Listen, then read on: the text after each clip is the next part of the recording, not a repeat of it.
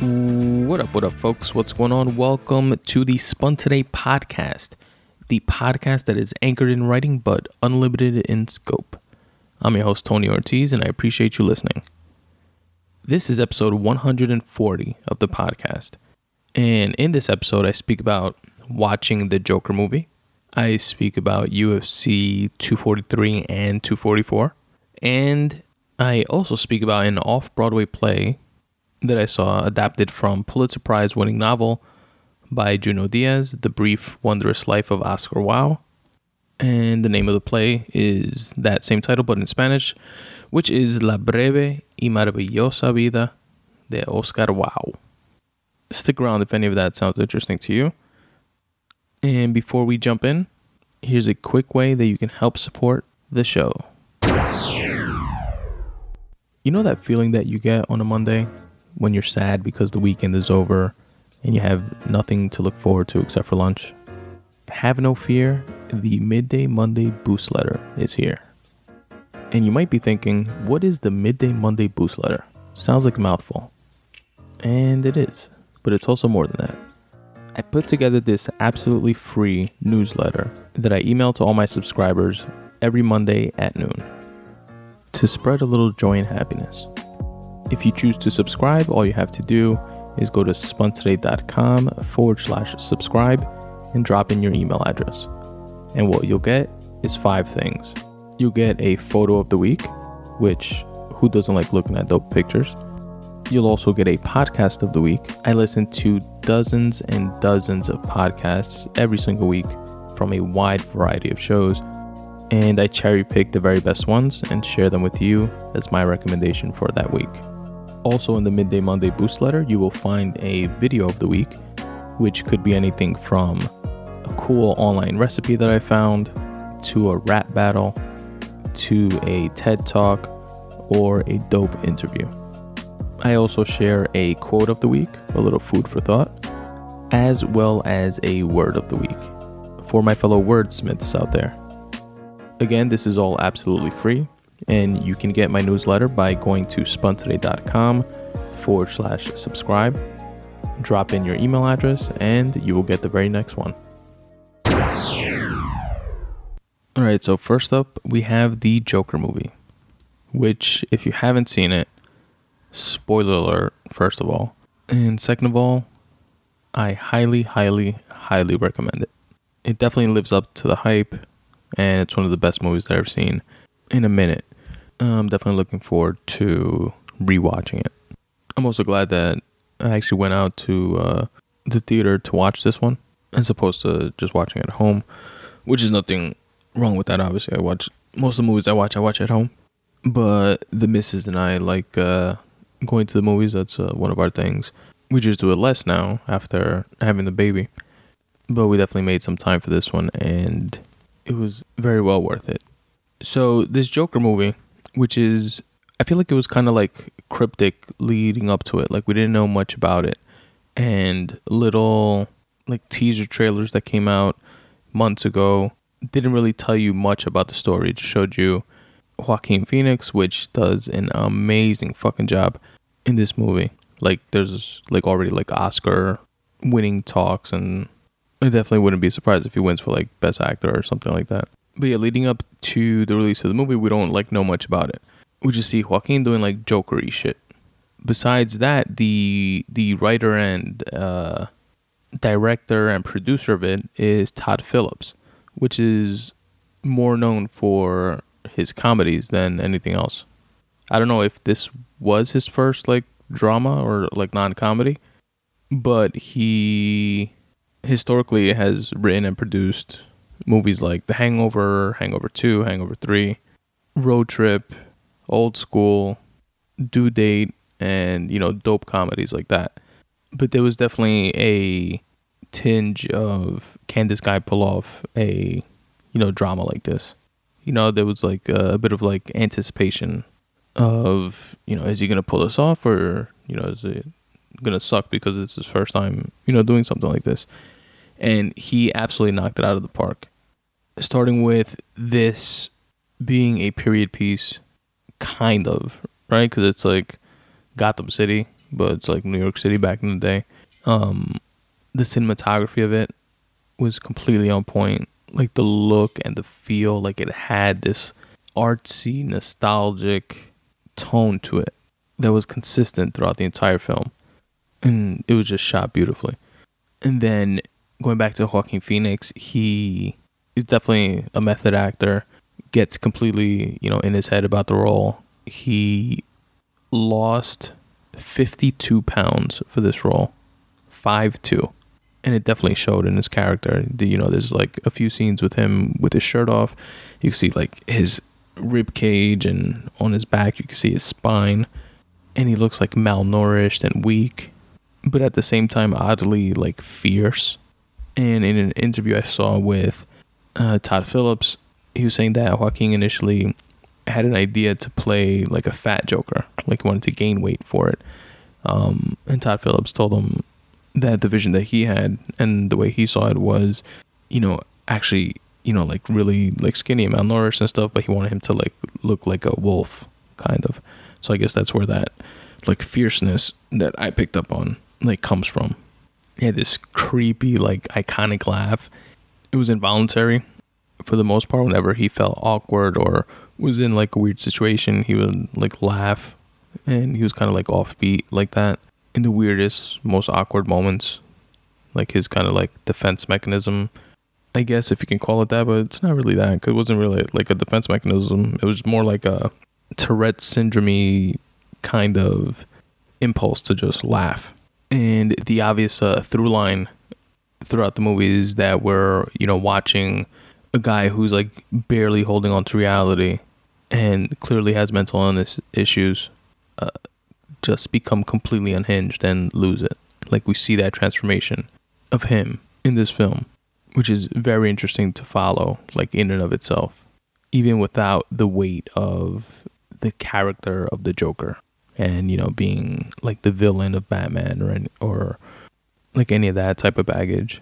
Just this guy who starts off, trying to do the right things and going through the motions and having this job and looking after his mother, but something's definitely off with him. And then eventually kind of like standing up for himself when he's in that scene with the three douchey Wall Street guys that are in the train, and they're harassing a girl, and he's like on the other side of the train, but he's witnessing it. He feels awkward about it, so he starts laughing. And then the guys think that, he's being like a smartass and stuff, then they come over to fuck with him, and he winds up accidentally, quote, shooting one of them, and then he winds up shooting the other two and killing them. And even at that point, like he still tried to, like he's fucked up in the head enough to like compartmentalize that and try to like go about his business and go on with his life like that never happened. But that didn't even make him like come unhinged. It was, I feel, that gave him like a taste for like killing and made him realize the indifference that he felt towards it, which surprises him because it was almost like as if he knew that he was supposed to feel some type of way about that. But then he's surprised to find out that he doesn't. And, he still goes home. He's a little freaked out about the fact that it happened, but like indifferent about like their lives or whatever. And, goes about his business, takes care of his mom and stuff like that. And, things are starting to, quote, normalize for him again, back to like his routine and shit. And it's not until the betrayal or perceived betrayal of his mother that, makes him completely go off the rails and just double down on, being the Joker and doing Joker type shit. And now it's important to note that purposely, as Todd Phillips has said like repeatedly, and I think it's like common knowledge now, around this movie, this Joker character is off script, meaning it's, obviously based on the iconic Joker character, but they're not following the exact like origin story of the Joker from like the comic books or any of the previous Batman movies. In the movie, Todd Phillips even plays with the idea of the Joker and Bruce Wayne being half brothers, and that Bruce Wayne's father like banged and impregnated the Joker's wife, mom, when she used to work as a servant in the house. And according to her, she got fired from that job. And Thomas Wayne, I think his name is. I know it's like something with a T. I think it's Thomas, the father of Bruce Wayne. He like makes her like sign some papers, which she never really says like what they were. So I thought initially it was like some sort of like NDA or something like that. Then I've heard other people say that it's no, that it's referencing like the adoption paperwork that the Joker like later uncovers that he's adopted, which is again what the perceived betrayal is from his part, because he thinks that's his mom. But then there's this paperwork of him being adopted that he finds out about from Thomas Wayne when he confronts him, saying that he's his father, and he tells him that he's not, that his mother's batshit crazy and he was adopted. And then the Joker goes looking for this paperwork and finds it, and then pretty much spirals out of control. Like after that, kills his mother, etc., etc., etc. Now that was a key scene for me, because the movie also, by the way, it goes in and out of reality versus like him just fantasizing shit.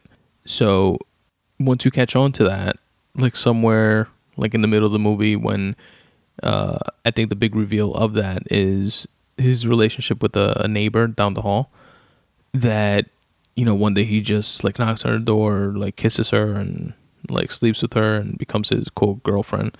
And then there's scenes of them together like in the future, like going to the movies, and going to he tries to do stand-up comedy and she goes to see him, and just them dating, hanging out, stuff like that. But it's all just shit that he fantasized in his head, because he bumped into this neighbor in the elevator one day, and then just imagined all that other shit. And that's like revealed towards like the middle of the movie. So then once that's revealed, it puts into question everything that you've seen.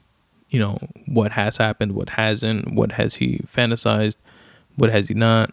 So there's a ton of interesting little like doors and avenues you can go down when factoring that in. But going back to the scene that I was referring to, that I think is a key scene, is, which I think is also imagined. I think the whole shit is imagined. Spoiler alert of my own like little theory.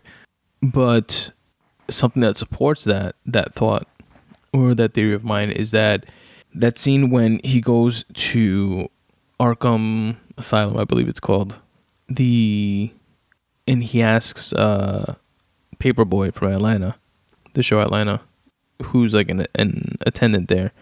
He asks him for these records, and he comes back. Like the scene starts with him coming back, and the Joker was like waiting for him to come back with this paperwork. He like apologizes to him, and he's like, "Oh, I'm sorry.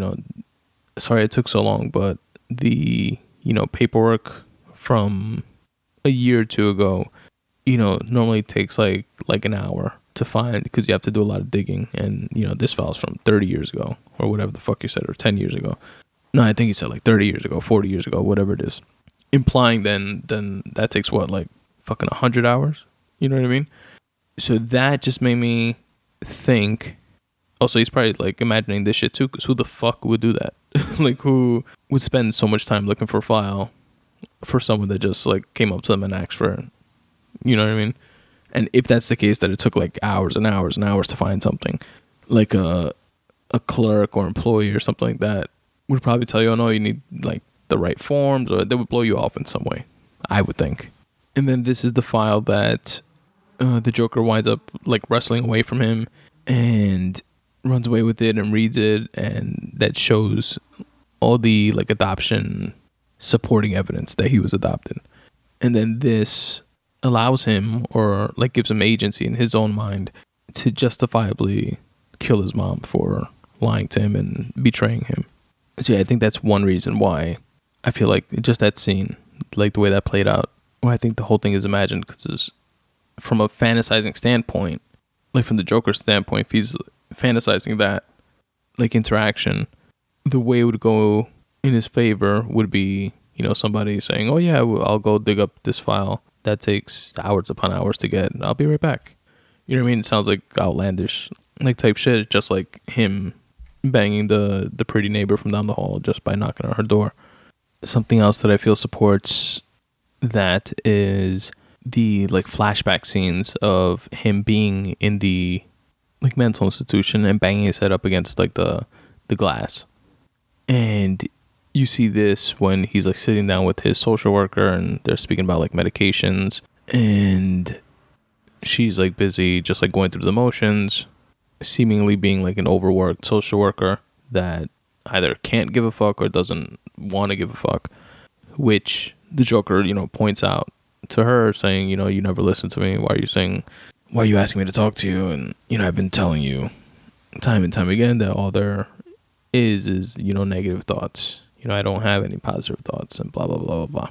And like that conversation, that exchange between them, I feel is kind of like a microcosm of how we treat mental illness for the most part in this country and in certain cultures. Like we stigmatize it, and a way to deal with it is to kind of sort of go through the motions and not deal with it. And there was even a couple lines of dialogue where she says something to the effect of, but you're taking, you know, X number of medications. Surely it must be doing something. Which again plays into the Western medicine belief of, you know, there's a pill for everything and a pill can fix anything and everything, which we clearly know that is not the case. You know, issues like mental illness and, you know, the myriad of types of mental illness that there are require, you know, targeted, specific attention and trial and error with different drugs and different types of psychological therapy, et cetera, et cetera, et cetera. Not just you're taking all these drugs, clearly they must be working or doing something approach. There was another scene towards the end, or at the very end, I think, actually, where they show, you know, that social worker, you know, like interviewing him, but like in the insane asylum, which I also feel like plays into my theory that the whole shit is imagined. Then it shows him like running away or running down the hall and leaving like a trail of like blood from his shoes, you know, implying that he killed her. And I just feel like that, like the interactions that we saw throughout the movie with him and the social worker at the social worker's office, and then them saying that they were going to close down because they didn't have like enough funding and stuff like that. I feel like all that was just manifested in his mind, but he was just, you know, having these conversations and shit with her in the insane asylum. But then even though I think that there's another, not competing theory, but, well, I guess it would have to be competing because I don't see how it would fit in. Like, I don't think both could be true, but there's this, let's call it a competing theory that I just find to be like the sexiest one that I've heard, which I heard mentioned in an interview with Todd Phillips, and him saying that this one theory is something that a friend of his, when they were watching the movie, came up with, and other people have like caught on and have said the same thing, and this is one that I'm like, damn, that would be dope if it is true. And the theory is that Joaquin Phoenix's character wasn't necessarily the Joker, but he was the person that influenced the person that eventually becomes the real Joker. Because if you watch the movie, there's, you know, like riots in the street and stuff like that. There's a lot of, I guess, financial inequality, and like the garbage folks are on strike, and, you know, there's like the super rich elite and then everybody else basically. And with these riots that were spawned after the killings that Joaquin Phoenix's character did in the subway, spawned like a bunch of people wearing Joker masks and just like walling out. And there's actually the iconic scene of when historically the Joker character kills Bruce Wayne's parents, which, you know, then spawns Bruce Wayne into wanting to get revenge and becoming Batman. That scene happens, but it's not Joaquin Phoenix that does it. It's somebody else in a Joker mask. So that kind of plays into that theory. And yeah, so I think that's the dopest, you know, meaning behind the movie, or like deconstruction of the movie that I've heard. But I don't see how that kind of like works with my theory of the entire shit being imagined and him just being, you know, a crazy person in an insane asylum that's imagining all this stuff, from his mom to his job as a clown to the girlfriend to killing people to, spawning a revolution and becoming like this martyr hero kind of character. Maybe. It kind of plays into the whole mental illness and, being so manic that you have these grandiose thoughts or expectations for yourself. Who knows, though? Luckily, Todd Phillips did say that he'll reveal what he meant, what he and his team meant when writing and putting the movie together, which I can't wait to hear eventually sometime in the future. But he said, and I agree, that, he's having fun with like all these theories and stuff like that are coming out. And it's art, right? It's subjective. Everybody gets something different from it. People see things from different angles, different perspectives, and that's like a beautiful thing in and of itself. What else was dope about this movie? There was this hilarious scene like towards the beginning where Joaquin is on the bus and there's this little kid like on his knees in front of him, like in the seat in front of him, like facing Joaquin. And Joaquin starts like playing with the kid, like playing like peekaboo and making the kid laugh. And the mother turns around saying, "Stop bothering my kid." Leave my kid alone. Stop bothering him. And he's like, "What?" Like, he was just like cracking up and fucking playing peekaboo. Like he emits that type of emotion. Like that type of reaction. But he doesn't say anything. He just starts like laughing with that awkward laugh. And then he hands the lady a card that says that he has this condition called something. And he involuntarily laughs and blah, blah, blah. But I thought that was both a hilarious scene and also an interesting way that they decided to tell us like what it is that he has in terms of like that weird laugh. And of course that scene with the stairs that he like dances on is definitely an like iconic scene that's gonna like live forever in and of itself. And here in New York, those stairs are in the Bronx. And I believe I've seen them before because I think my sister-in-law, where she used to live, is like right around the corner from like where those stairs are. And if it's not the same ones, it's like the same type of setup. It's like these long ass stairs in the middle of like a block that's like makes you realize like, yeah, we're on like a hill kind of. But yeah, those stairs, like right around like Halloween, there was like a shitload of people like going there, and it's become like a little like tourist attraction. And people taking pictures on it, and videos trying to like replicate the dance and stuff, which I'm sure is something that they couldn't have predicted, but it's another cool takeaway of the movie. Another cool thing is Todd Phillips hooking up fellow comics. Well, actually, I don't know if he's ever done like stand-up comedy, but he's obviously within the comedic world. But there's a bunch of comics in this movie, like Mark Maron, Brian Callen. Shout out to the WTF podcast, and shout out to the Fighter and the Kid podcast. Sam Morrill, Gary Goldman, and Greer Barnes are also in it as well. So I thought that was pretty cool. And other interesting scenes are like the scene, for example, where Joaquin Phoenix's character goes to a comedy club because he wants to be a stand-up comic. And he just goes to a club and he's like taking notes on what's funny, what's not. And he laughs on all, he's like offbeat. He's like on a different wavelength. He laughs at all the moments where nobody's laughing. And then when other people laugh, he's not laughing. I thought that was like interesting scene to kind of like depict that this guy's like broken kind of, or like against the grain. But yeah, man, that's all I could think of right now. That's my take on the movie, Joker. I highly recommend it, and I definitely am going to watch this one again. All right, UFC 243. The only fight that I honestly watched this card for, and I didn't even watch the full card. I started watching at Ally Quinta, which was cool to see him fight. I always root for him. He's out of Sarah's camp and Longo out in Long Island here in New York. Chris Weidman, like he's part of like that group of folks. So I always root for him. He lost in a decision, and it wasn't like controversial or anything. He like definitely clearly lost to Dan Hooker. But now the fight that I was really anticipating and looking forward to is the Israel Adesanya aka Stylebender, versus Robert Whittaker fight. Now, Israel Adesanya was the interim champ. Robert Whittaker was the champ. Or not champ, just champ. But he has been hurt for some time. He pulled out of his last fight, and I think it was like 18 months or a year and a half or something like that since his last fight. And before that, he had a fight, and then before that, I think he had to pull out because of something else. Like, he was like one of these dope fighters that's a champion, obviously, but that is not too active due to injuries. And he's kind of like this stoic, no nonsense like type of dude.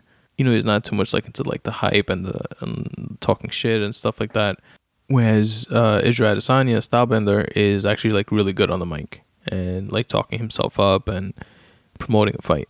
And he's backed it up thus far. He's 18-0, completely undefeated, and has in his last fight with Kelvin Gastelum was one of the like most epic, definitely going to be in like top 10s, maybe even top 5 like fights of all time. Like epic battle, back and forth war with Kevin Gastelum. Robert Whittaker was kind of like a bigger version of Kevin Gastelum, like stylistically. At least I felt like, you know, watching the fight. I thought Israel had his work cut out for him, but he, like on some Anderson Silva, John Jones type of shit, like completely dismantled Robert Whittaker and knocked him out in the second round.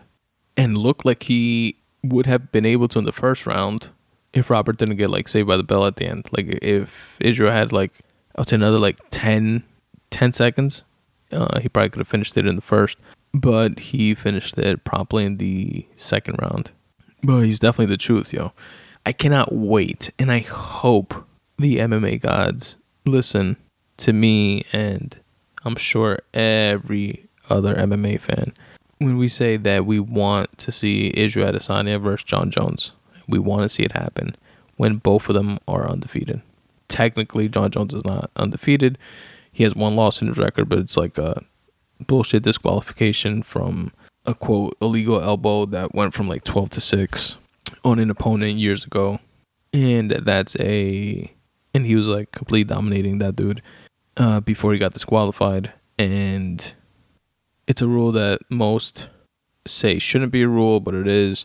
So technically he does have that one loss on his record, but he's widely regarded as being undefeated as well. But now John Jones is a light heavyweight, and Israel is a middleweight. Middleweight is 185 pounds, and light heavy is 205 pounds. Now, John Jones is widely regarded as the GOAT, and Israel is like an up-and-coming, could be like legend in the making, like kind of guy. Israel has said himself that, you know, John Jones, because John Jones called him out.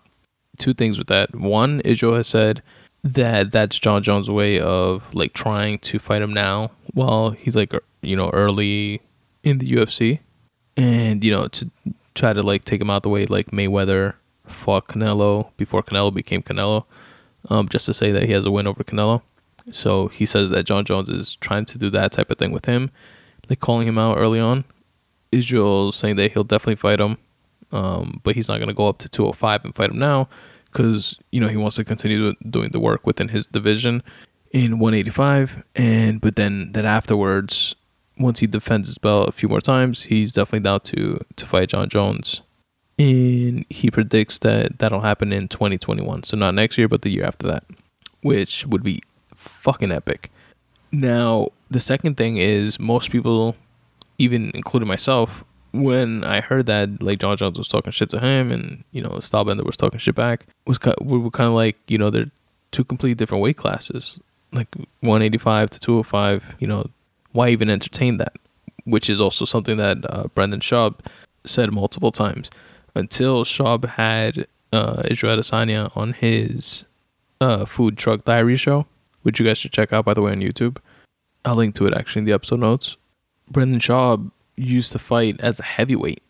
Israel Adesanya was like bigger than him, and Schaub took it back then, and he said on air saying, you know, I thought you fighting Jones would be like a pipe dream, like type of thing, but seeing you in person, you're fucking a big dude. And, you know, Israel like agreed and, you know, told him about the whole thing of his plans to fighting Jones in 2021. But yeah, that would be such a dope epic fight, man. And I definitely hope it happens.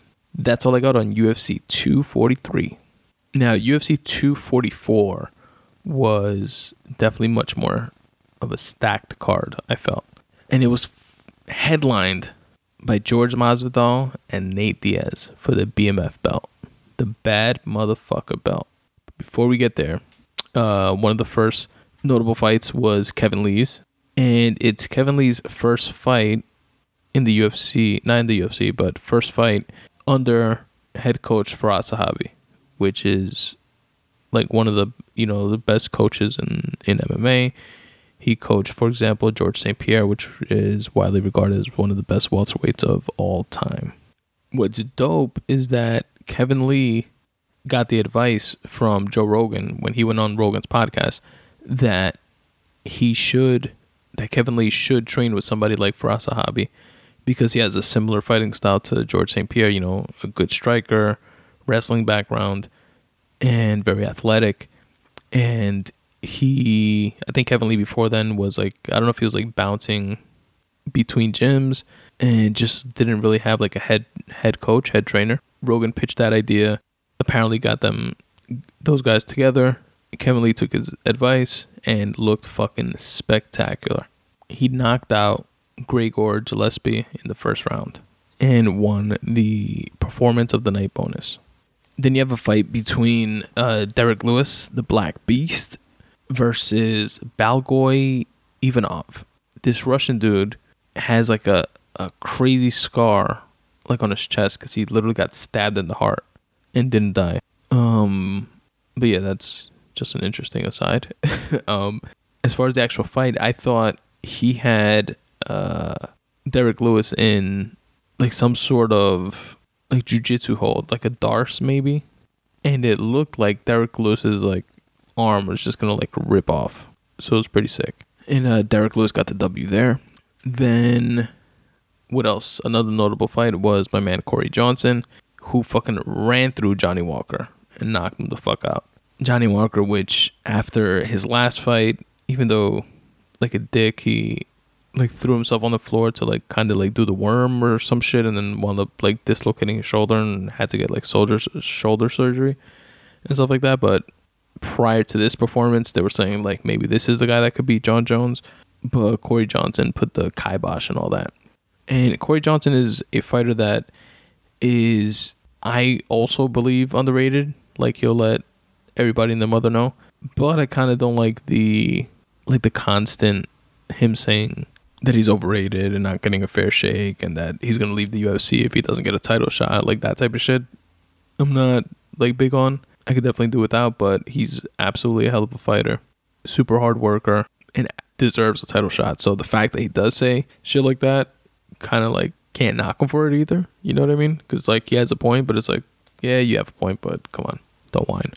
But again, at the same time, yeah, you have the right to fucking whine and complain, and you know, the squeaky tire gets the oil type shit. Then you have Wonder Boy Stephen Thompson versus Vicente Luque, and that was actually fight of the night.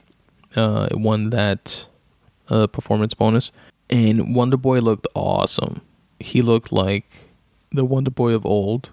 I'm throwing up air quotes as I say old, because it's like, by that in the MMA world, I mean like 3 or 4 fights ago. You know what I mean? It's not like 5 years ago or some shit. But he was like super on point, like with that point karate fighting type style, like in and out, side kicks galore, awesome footwork, you know, like the whole 9 yards. And he wound up like just picking off his opponent like masterfully. And you know, it's good on him because his previous fight he had a loss to Pettis, and his 2 fights before then he lost to Tyron Woodley twice, so he could definitely use the W. And I'm glad he got it. He's definitely somebody that I enjoy watching fight. Then you have Kevin Gastelum and Darren Till that I was really looking forward to, especially after Kevin Gastelum's previous fight was, like I mentioned earlier, the epic war battle between him and Israel Adesanya. And then Darren Till's last fight was him getting knocked out by either George Masvidal or Anthony Pettis. One of the two. But those two fights were like back to back. So if his last fight was George Masvidal, then the one before that was Pettis. If not, it was Pettis, and then the one before that, Masvidal. But either way, it was like, I thought this was going to be like fight of the night. Like this was going to be a dope fight. And it wound up being a complete dud. And my least favorite fight of the night. And it was the co-main event. But then that brings us to the bad motherfucker belt being on the line for George Masvidal versus Nate Diaz. This was just like an epic, iconic UFC event in and of itself because of this BMF belt. Now, for those of you that don't know, Nate Diaz, during his last fight, after winning, he was on the mic with, I believe, Rogan, and he calls out George Masvidal, and he says to George Masvidal that there's no real gangsters left in the UFC besides them two, and he respects them because he's also a gangster, but he's not a West Coast gangster. And he challenged him to fight for the bad motherfucker title, to see who's the real bad motherfucker in the UFC. And the UFC wound up like parlaying that into literally creating an actual belt, like a championship belt that's like black and it says BMF on it for bad motherfucker.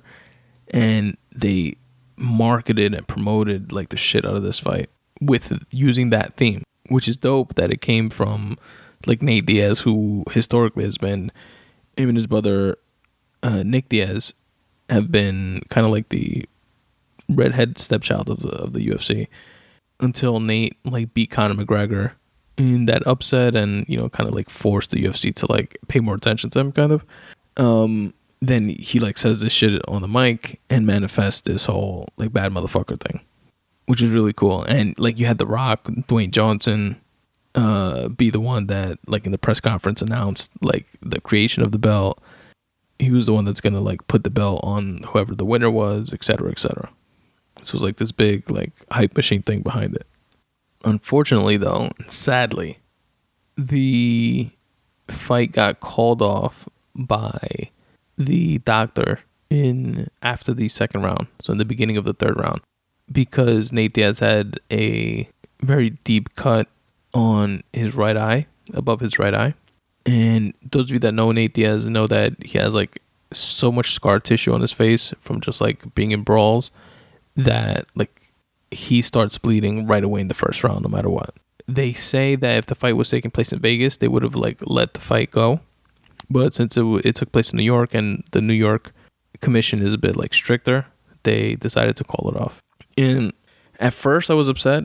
You know, obviously nobody wants like, you know, you want to see like the actual outcome of the fight. And even though George Masvidal was clearly winning, like the first two rounds, I would say, at that point, like Nate Diaz is somebody that outlasts his opponents and like never gets gassed. And he starts like picking it up like in the third round. So yeah, the third, the fourth, the fifth round to look forward to seeing that.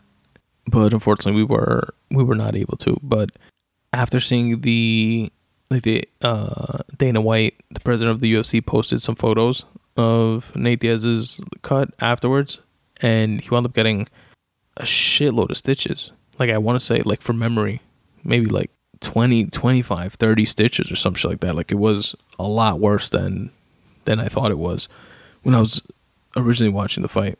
So it probably was the right call. But yeah, it's sad not to have seen that epic fight, you know, play out completely. And interesting now, Nick Diaz, which is Nate Diaz's brother, on Ariel Helwani's show, called out George Masvidal. Because Masvidal supposedly said some shit about Nate Diaz, and Nick, being like Nate Diaz's older brother, you know, like took offense to it and said that, you know, he'll fight him, he'll fuck him up. And I don't know if that'll ever happen. Would be interesting though, because Nick Diaz hasn't fought in a long time, and he was actually the I don't want to say the better fighter of the two, but like Nate Diaz was always in Nick Diaz's like shadow, because Nick Diaz was kind of like the star of the two brothers, until Nate, you know, started blowing up after like the Conor fights and stuff like that. But yeah, that's what I got for you folks for UFC 244. And lastly, I saw a really dope play yesterday, actually. Thanks to my brother, actually. Shout out to David for putting me onto it. We went to see it double date with the wifeys and had a really good time. The play is adapted from Dominican writer Junot Diaz's novel, The Brief Wondrous Life of Oscar Wilde, which I've spoken about, I'm sure, in the past on this podcast. And it's definitely one of the writers that inspired me to, not to write, but to experiment with different styles of writing.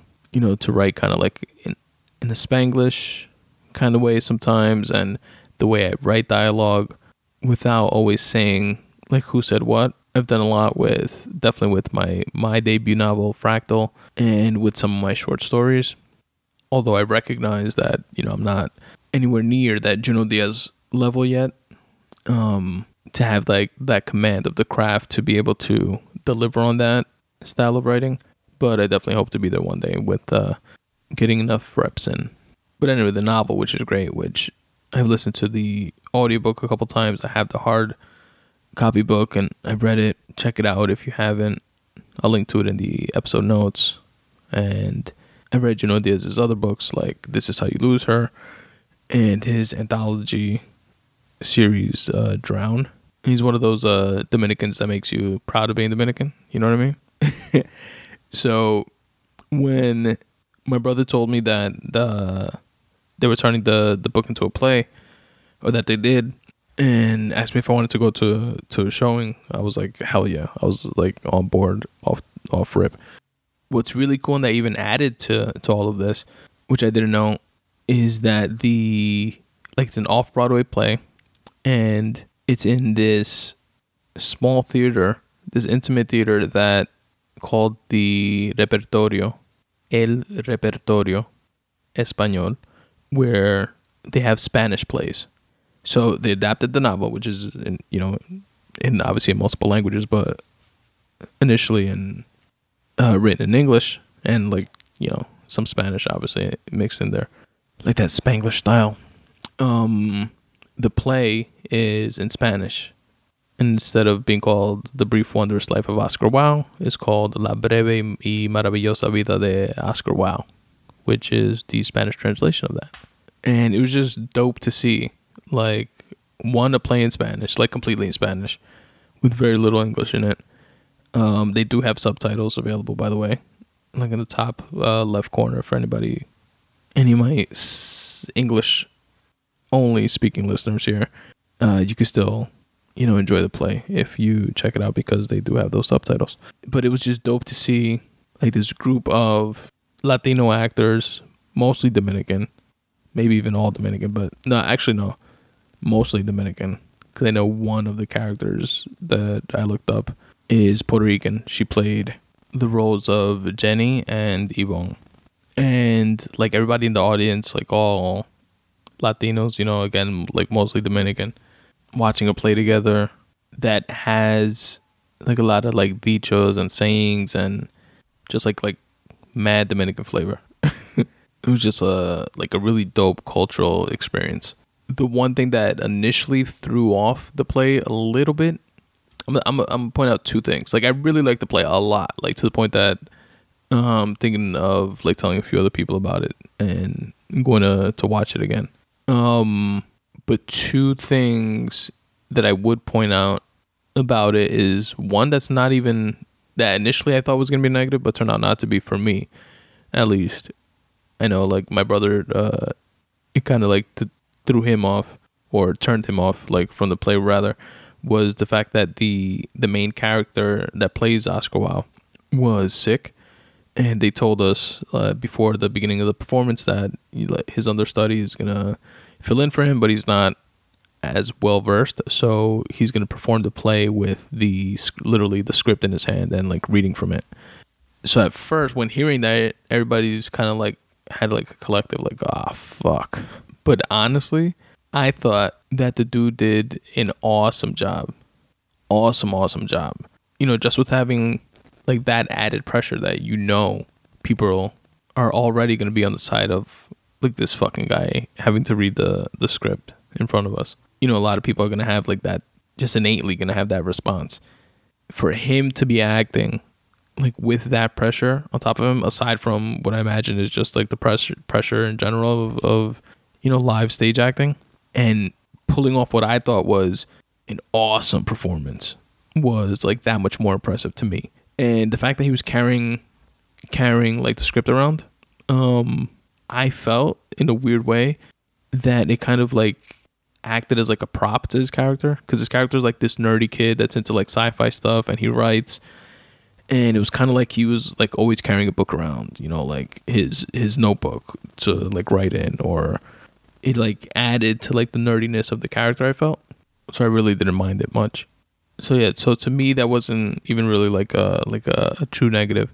What I could do without, which wasn't a big deal because it's like whatever, was like the transition between like certain scenes. Like they played like this like kind of like sci-fi music and like dim the lights and sounded like, you know, like Mario video game sounds and stuff like that, and they did like weird like dances while like moving the chairs and stuff like that around.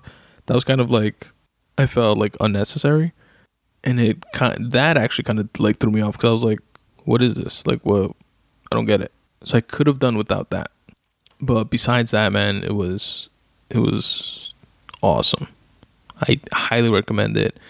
It's based and adapted from the novel The Brief Wondrous Life of Oscar Wilde by Junot Diaz.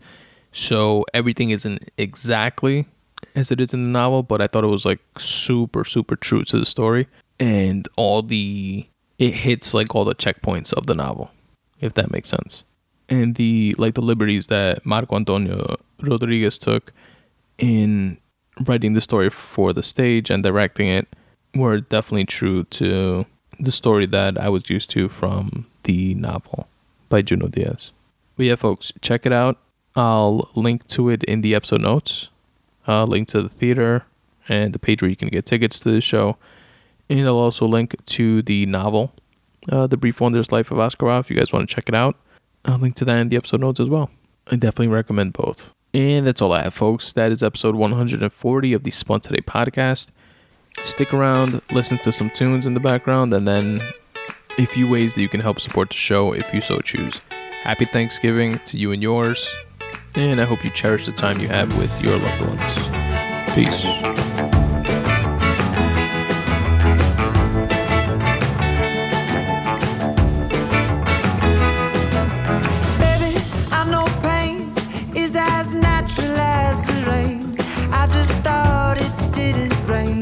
California. Baby, I know love isn't what I thought it was, 'cause I've never known a love like this before. Oh, yeah.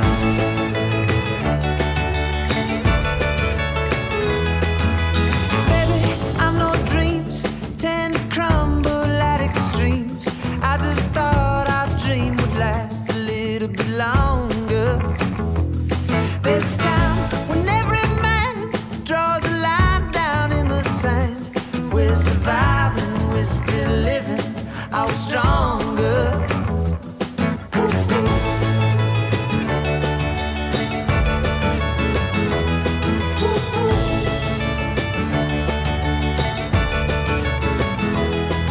You've been cheating on me. I've been cheating on you. You've been cheating on me, but I've been cheating through this life. And all its suffering. Hey folks, Tony here, and I hope you're enjoying the show as much as I enjoy putting it together for you. If you'd like to support, I'd really appreciate it, and we'll give you a one-stop shop of sorts on how to do so. If you can make your way over to spuntoday.com/support, you'll find a bunch of different ways where you can do just that. There you'll find an Amazon banner similar to the other banners found throughout my website that you can click on and will take you to Amazon, where you can do your shopping like you normally do. This will not cost you anything extra, and Amazon will pay me a percentage just for driving traffic to their website. It's a great way to help support the show financially without actually having to come out of pocket. At spuntoday.com/support, you'll also find links to my Patreon and Ko-fi pages. Patreon and Ko-fi are two similar websites where you can set up reoccurring donations for the show. If you want to donate $1 per month, $1 per episode, $100 per episode, whatever you like, you can check out either one of those two services there. There's actually also a Patreon video that's kind of like a little tutorial explanation video of how Patreon actually works.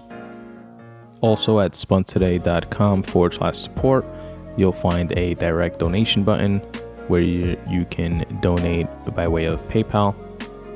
You'll find a link to Apple Music, which works similar to the Amazon banner. You can click on it, it'll take you to Apple's website where you can do your purchasing like you normally do. And again, it does not cost you anything extra, but I will get paid a percentage just for driving traffic to their website. And you'll also find links to the Spun Today Viral Style store. This is where you can get Spun Today related merch. And you'll find things like these cool premium t-shirts that have writing related sayings on them that I put together myself. I'm definitely not a clothing designer by any stretch of the imagination, but I put together things that I wanted to see and wear myself. A couple of my favorites are the one that says writing is life, and another one that says write need every day, and it has like a puff of smoke looking design right behind those words. You'll also find a Spun Today coffee mug and a really cool color changing mug that's related to my debut novel Fractal. It's completely black, and when it gets hot, when you put it in coffee or tea, it starts changing to white, and it also exposes the cover art for my novel Fractal. It's pretty dope. So definitely check all that stuff out, which again, you can find by going to spuntoday.com/support. And of course, do not forget to follow me on all of your social media, at Spun Today on Twitter, at Spun Today on Instagram. Subscribe to the Spun Today YouTube channel, where you can find clips and excerpts from the podcast, along with other cool content. Like the Facebook page at facebook.com/Spun Today. Also, don't forget to check out all the free shit that I have on my website as well. Go to spuntoday.com/free writing. And there you're going to find dozens and dozens and dozens of free writing pieces that you can check out for motivation and inspiration and just some general food for thought. You can check out some of my photography at spuntoday.com/photography. Feel free to take any of those pictures and use them as you wish. I set it up so that you can like copy and download the photos. And my short stories are available at spuntoday.com/short stories. And last but certainly not least, my Pride and Joy Corner, spuntoday.com/books. Here you will find my published books, which you fine folks can find links to purchase them on Amazon, whether you want hard copies or digital Kindle copies. That's the spot for you. Thank you very much for being a Spun Today listener, and as always, substitute the mysticism with hard work and start taking steps in the general direction of your dreams. Thanks for listening.